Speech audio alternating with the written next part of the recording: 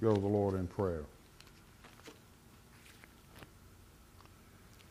Father, we thank you that we can come boldly to a throne that is saturated with your grace in the person of Jesus Christ. We also come humbly, knowing that without your grace, without the person of your Son who loved us and gave himself for us, we would be without hope in this world. We would be aliens, as Paul wrote in the book of Ephesians, to the commonwealth of Israel and strangers to you. We thank you that you have reconciled us by the shed blood of your Son. And we thank you and praise you this evening. We lift these up to you tonight. We ask that you'd abide and be with the families that have lost loved ones. We remember those in Kentucky. And obviously, Father, many of us recall many years ago when Hurricane Camille swept through this area and the loss of life. We do pray for those families. We pray that you would comfort their hearts. And perhaps for those that don't know you as Savior, this is an opportunity to call out to you and to claim you as Lord and Savior. We do pray for our children and our students this evening as they're studying the Word of God. And likewise, Lord, as we look at this great chapter here, open our hearts and minds to what we're about to learn. In Jesus' name we pray. Amen.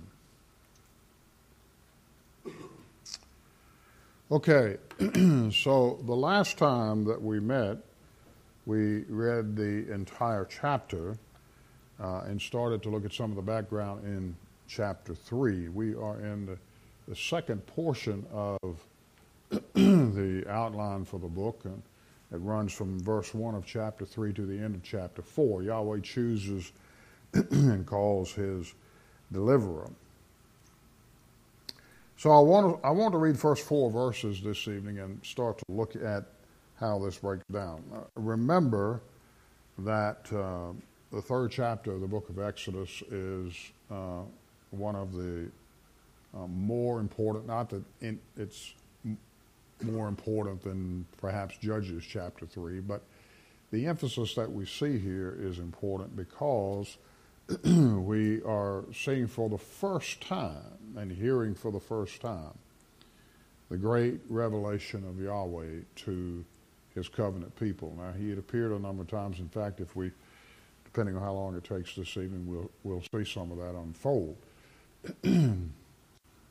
But no other chapter in the Old Testament, with the possible exception of Isaiah chapter 6, do we see this unfolding of the nature and the character of God.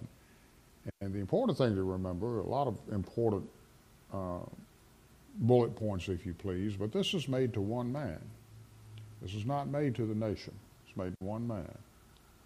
And so God had set aside Moses. We talked about all the preparation in bringing him to this particular point in time. The other thing to keep in mind, too, is that Moses is now 80 years of age. And he thought that he and his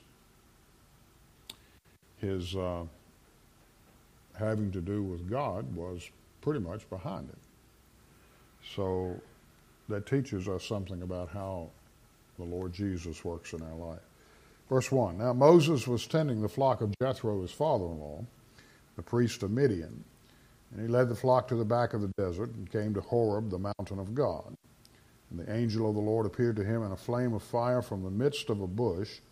So he looked, and behold, the bush was burning with fire, but the bush was not consumed. Then Moses said, I will now turn aside and see this great sight, while the bush does not burn.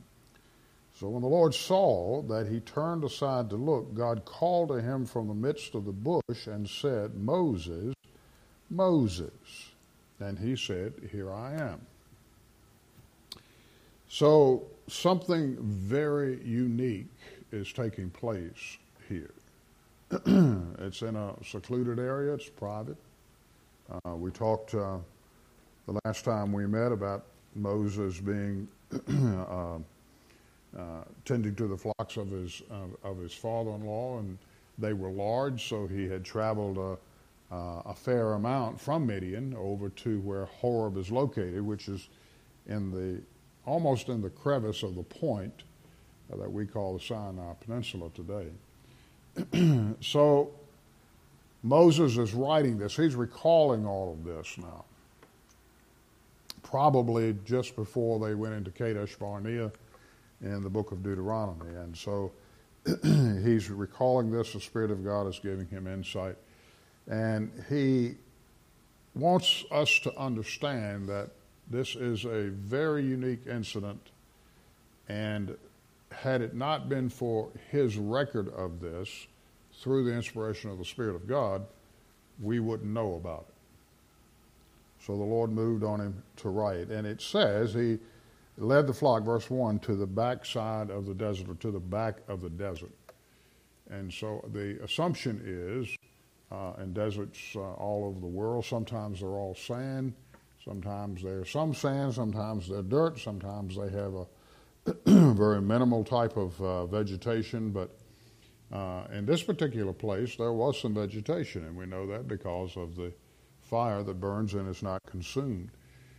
He came to Horeb, and Horeb is the Midianite reference of Mount Sinai, and Sinai became the Hebrew reference to where God gave the law. So this is important as well. Not only does God Yahweh appear to him at this particular point in time, but a few years down the road, not a lot, but a few years down the road, he is back in the same place, this time with well over 1 million Israelites, and he's receiving the Mosaic covenant. Horeb is the Hebrew name, and Sinai is the Midianite name. So he comes to this mountain, and we've seen this. I think we'll look at a couple of references here this evening. Turn to chapter 19. We'll see and hear about it quite a bit over the next 3 or 4 books.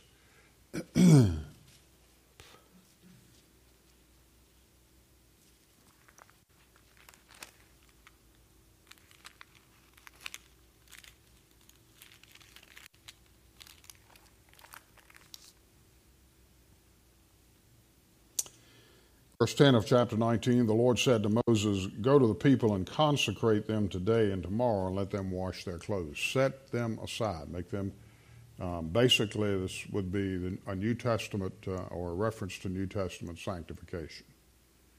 They need to be clean. Something important is going to happen.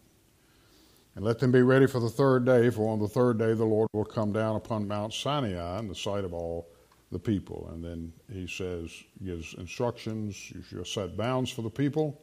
Take heed to yourselves that you do not go up to the mountain or touch its base. Whoever touches the mountain shall surely be put to death."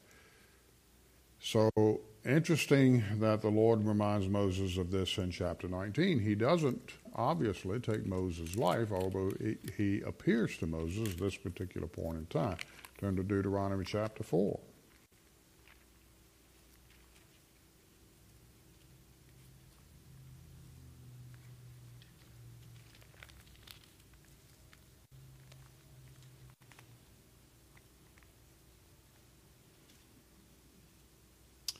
And this is a reiteration of the law. Moses, the book of Deuteronomy can be also called the second giving of the law. A reminder, more or less. Verse 9, "Only take heed to yourself and diligently keep yourself, lest you forget the things your eyes have seen, and lest they depart from your heart all the days of your life. Teach them to your children and your grandchildren, especially concerning the day you stood before the Lord your God in Horeb, when the Lord said to me, 'Gather the people to me, and I will let them hear my words, that they may learn to fear me all the days that they live on the earth, and that they may teach their children.'" Now, that's just a couple of references. It's found scattered throughout these next 4 books in the Pentateuch. So it talks about Jethro, and we had been introduced to Jethro in verse 18. His name there is Reuel. But the thought here is that Moses, in his recording or remembering, changed his name to Jethro. We don't know the origin of that particular name, but it means it's one with abundance or superiority. And Moses honored his father-in-law. We'll see that as we go through the book a number of times. He reverenced him, so he respected him. Very important there. So he calls Horeb the mountain of God. Look at chapter 4. It is still called that today, by the way. Chapter 4 and verse 27. And the Lord said to Aaron, here we begin to learn of Moses' brother. So they've come together by this time. Moses is back in Egypt. Go into the wilderness to meet Moses. So we went and met him on the mountain of God and kissed him. So by this time, Moses had left with his family and made his journey at least to the mountain of God, stayed there, and Aaron goes out to meet him. This was taking place during this particular time.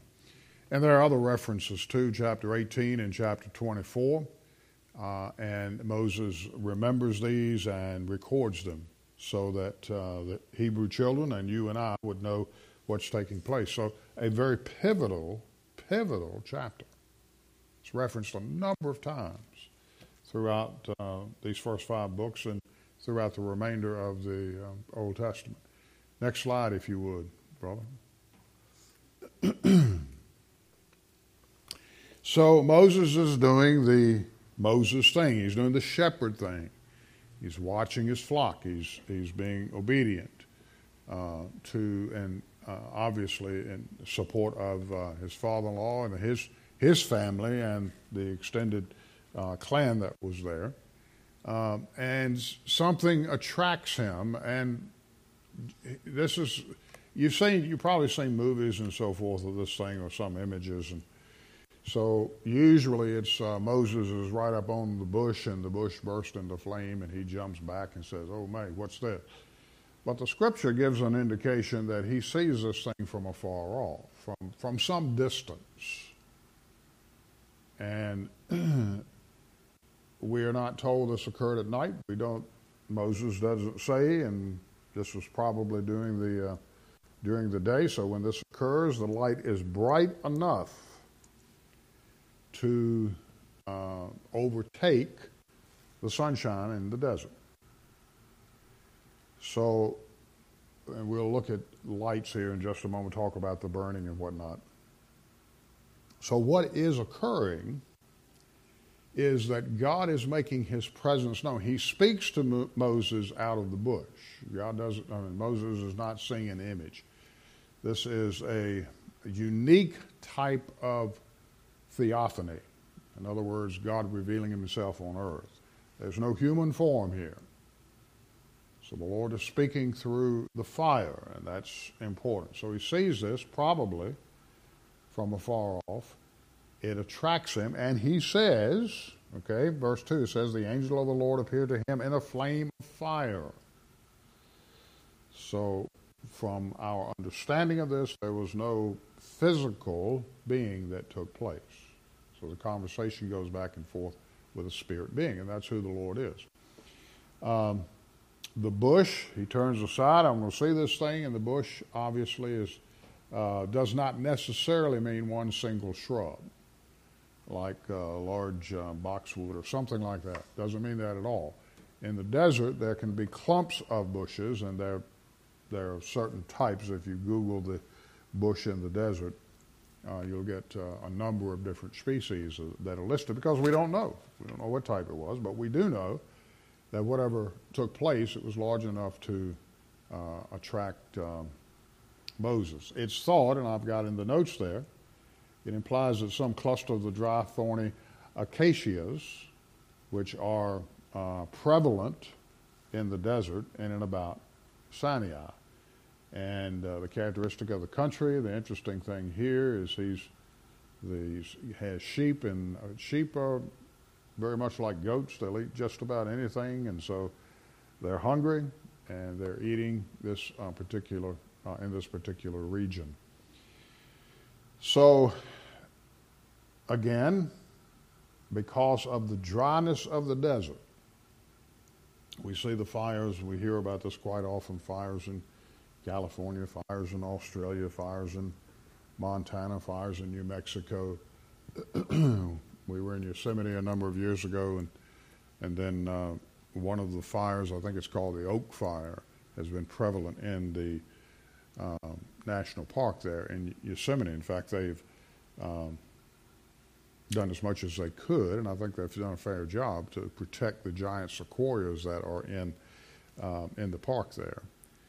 So when it is hot and arid and a fire is started, it consumes rapidly and it leaves nothing but ashes behind. But that's not the case here.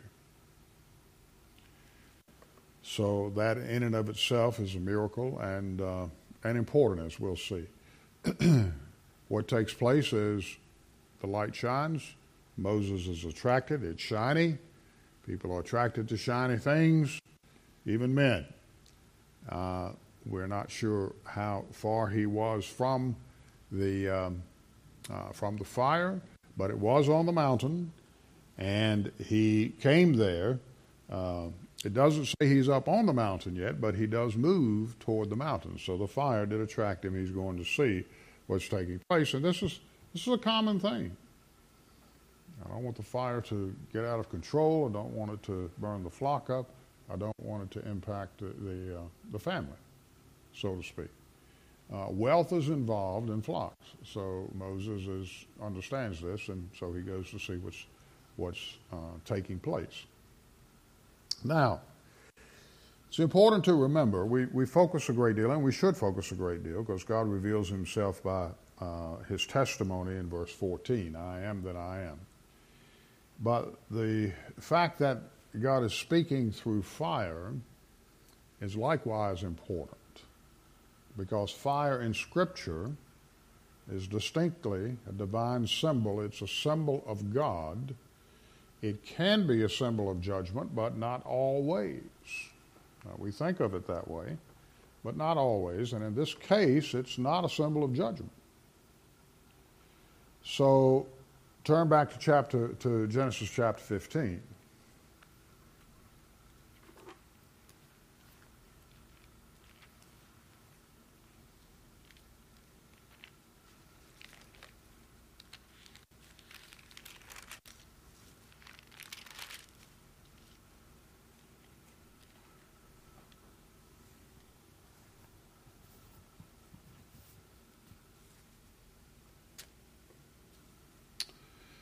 So chapter 15 is the record of the covenant that God made with Abraham, or Abram at that time.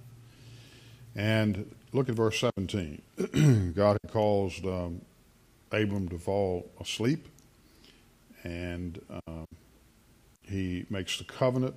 The covenant that God makes with people is always unilateral. God says, I'm going to do this. And since it's unilateral and since it's set by Yahweh, it doesn't change.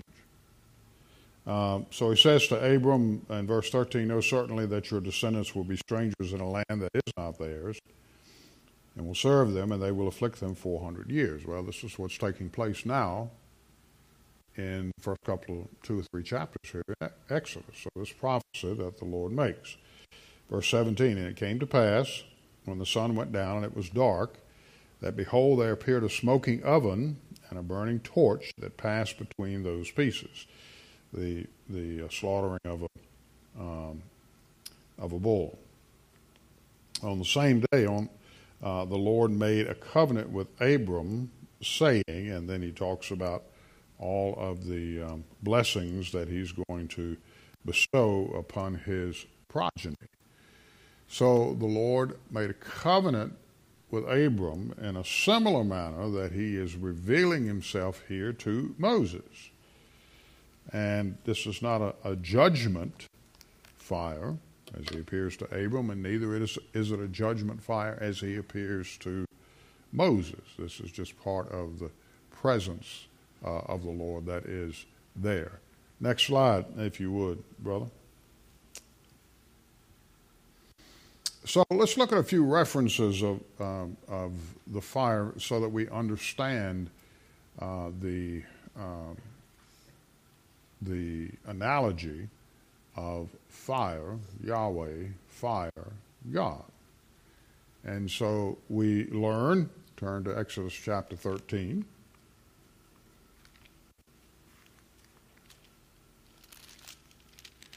So what starts here before Moses, the Lord carries with Moses, presents himself to Moses and the Hebrew children in this fashion. Look at chapter 13 and verse 20. So they took their journey from Succoth and camped in Etham at the edge of the wilderness.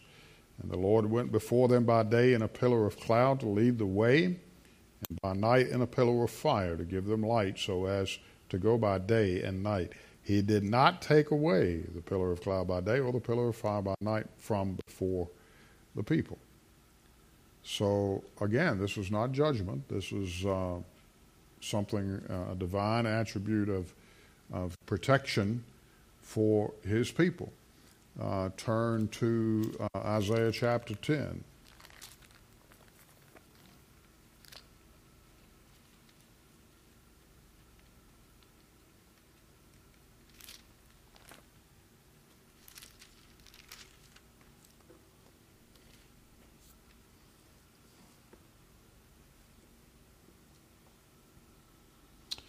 Verse 16, Therefore the Lord of hosts, will send leanness among his fat ones, and under his glory he will kindle a burning like the burning of a fire. So the light of Israel will be for fire, and his Holy One for flame.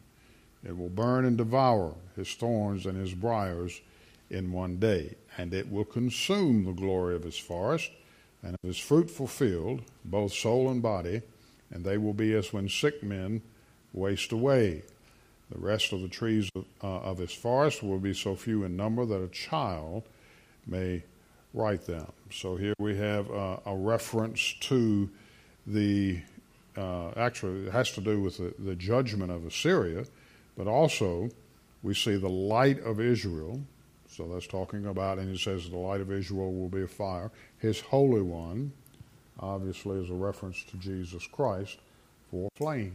Here, the fire is one that is for judgment to the nation of Assyria. Go to Matthew chapter 3. Let's look at a couple of references here in the New Testament. Matthew chapter 3. And there are many others in the Old Testament. There's just a few that we selected.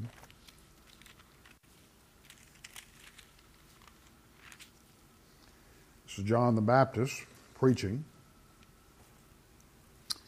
And he uses a reference there in verse 11. Verse 10, And even now the axe is laid to the root of the trees. Therefore every tree which does not bear good fruit is cut down and thrown into the fire. I indeed baptize you with water unto repentance, but he who is coming after me is mightier than I, whose sandals I am not worthy to carry. He will baptize you with the Holy Spirit and fire. So in verse 10, we have a reference to the judgment of God, and yet in verse 11, we have a reference to the Spirit of God.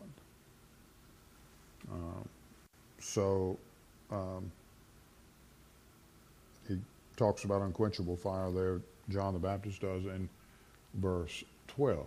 Turn to Acts chapter 2. This is perhaps the most known reference to fires in the New Testament.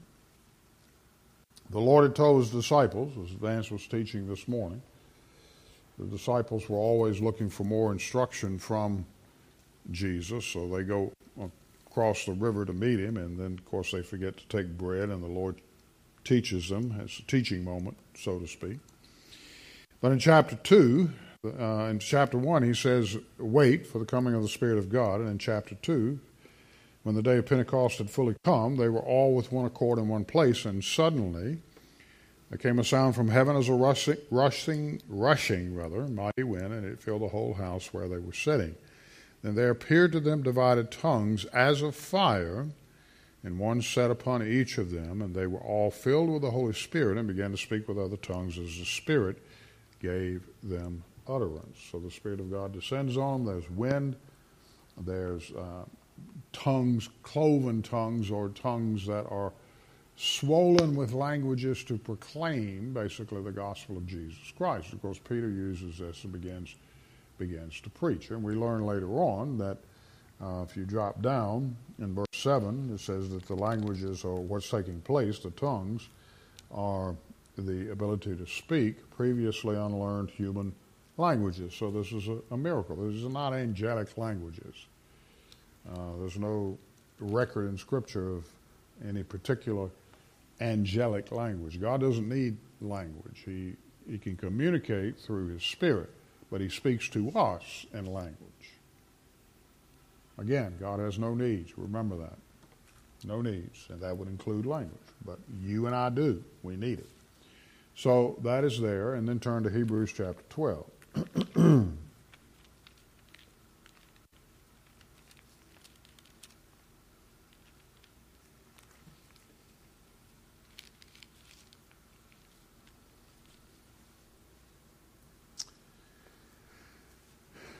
At the completion of this great chapter, in verse 28, therefore, since we are receiving a kingdom which cannot be shaken, let us have grace, by which we may serve God acceptably with reverence and godly fear, for our God is a consuming fire.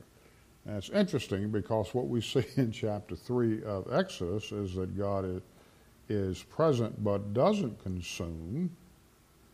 And here, the writer of the book of Hebrews says that God does consume, and that carries with it the indication that there's punishment that goes along with disobedience to the commands of the Lord. So, just a couple of things. We'll close with this slide this evening. But fire in Scripture, and we've seen some references in the Old Testament, but fire in Scripture, other than judgment, obviously there are times that it's used as judgment, source of judgment. It's used mostly to indicate cleansing. Remember, we've been preaching about holiness in 1 Peter, and in Isaiah 6 it talks about the smoke that went up in the around the throne of God. So usually where there's smoke, there's fire. And so that's some of the indication. So it means, or it can mean, a cleansing. And really this is pretty much what's taking place in Moses' life. He doesn't understand it yet, but he will. Fire also can be a source of life, especially in a forest that's burned. It's interesting that because of the natural processes that the Lord has placed on this earth, that over time they regenerate. The seedlings and so forth can regenerate, and forests can grow again. It's a source of light, obviously. I am the light of the world. We just read about that in Isaiah chapter 10. It's a source of warmth. Now, not all deserts are hot. There are some deserts. Antarctica is a desert, and it certainly is not hot. So fire, in and of itself, generates warmth. It also brings about change, and that's another thing that's taking place in Moses' life. He's going to change. It's an indication of glory. We read about that in the book of Exodus. We read about it also in the book of Isaiah. It's transmuting. It transforms things. We talk again. This goes back to the cleansing and the source of life. It purifies. Almost all metals are heated in order that you drive out the impurities, mix particular alloys with it, take it through processes, the science of metallurgy and so forth, and that doesn't occur without heat. heat and pressure. And then, of course, it refines, purifies, and refines. As gold is refined in the fire. And we'll be back in 1 Peter where it talks about we're not redeemed with perishable things that are refined like this. So in summary of this, the Bible consecrates fire as a symbol to make us think of the Lord as the central fiery spirit of the whole universe. The sun gives light. It produces fires, hydrogen. Actually, it's thermonuclear, millions upon millions of thermonuclear explosions every single second and minute. But it produces light. It produces life. It produces warmth. It produces change. And it's a reference to, in fact, one of the first gods that Moses will encounter in Egypt, and of course he knew about this, was the sun god, Ra. And so they worshiped him. And so God is here, Yahweh is here, standing before Moses, and he's going to commission him to do something Moses doesn't want to do. Does that sound familiar? To do something Moses doesn't want to do. So, any comments or questions this evening? Let's pray. Father, we thank you this evening for your Son, the Lord Jesus. We thank you for this great chapter. We thank you for the obedience of Moses in recording these events, knowing that here we are thousands of years later, we're looking back and we're trying to piece all of these circumstances together so that we understand them better. But the situation, obviously, Lord, is that you are revealing yourself to him as a mighty fire, as one that doesn't consume, as one that is everlasting. And so we pray that we take this truth with us this evening as we depart this place. Keep us safe this coming week. In Jesus' name we pray.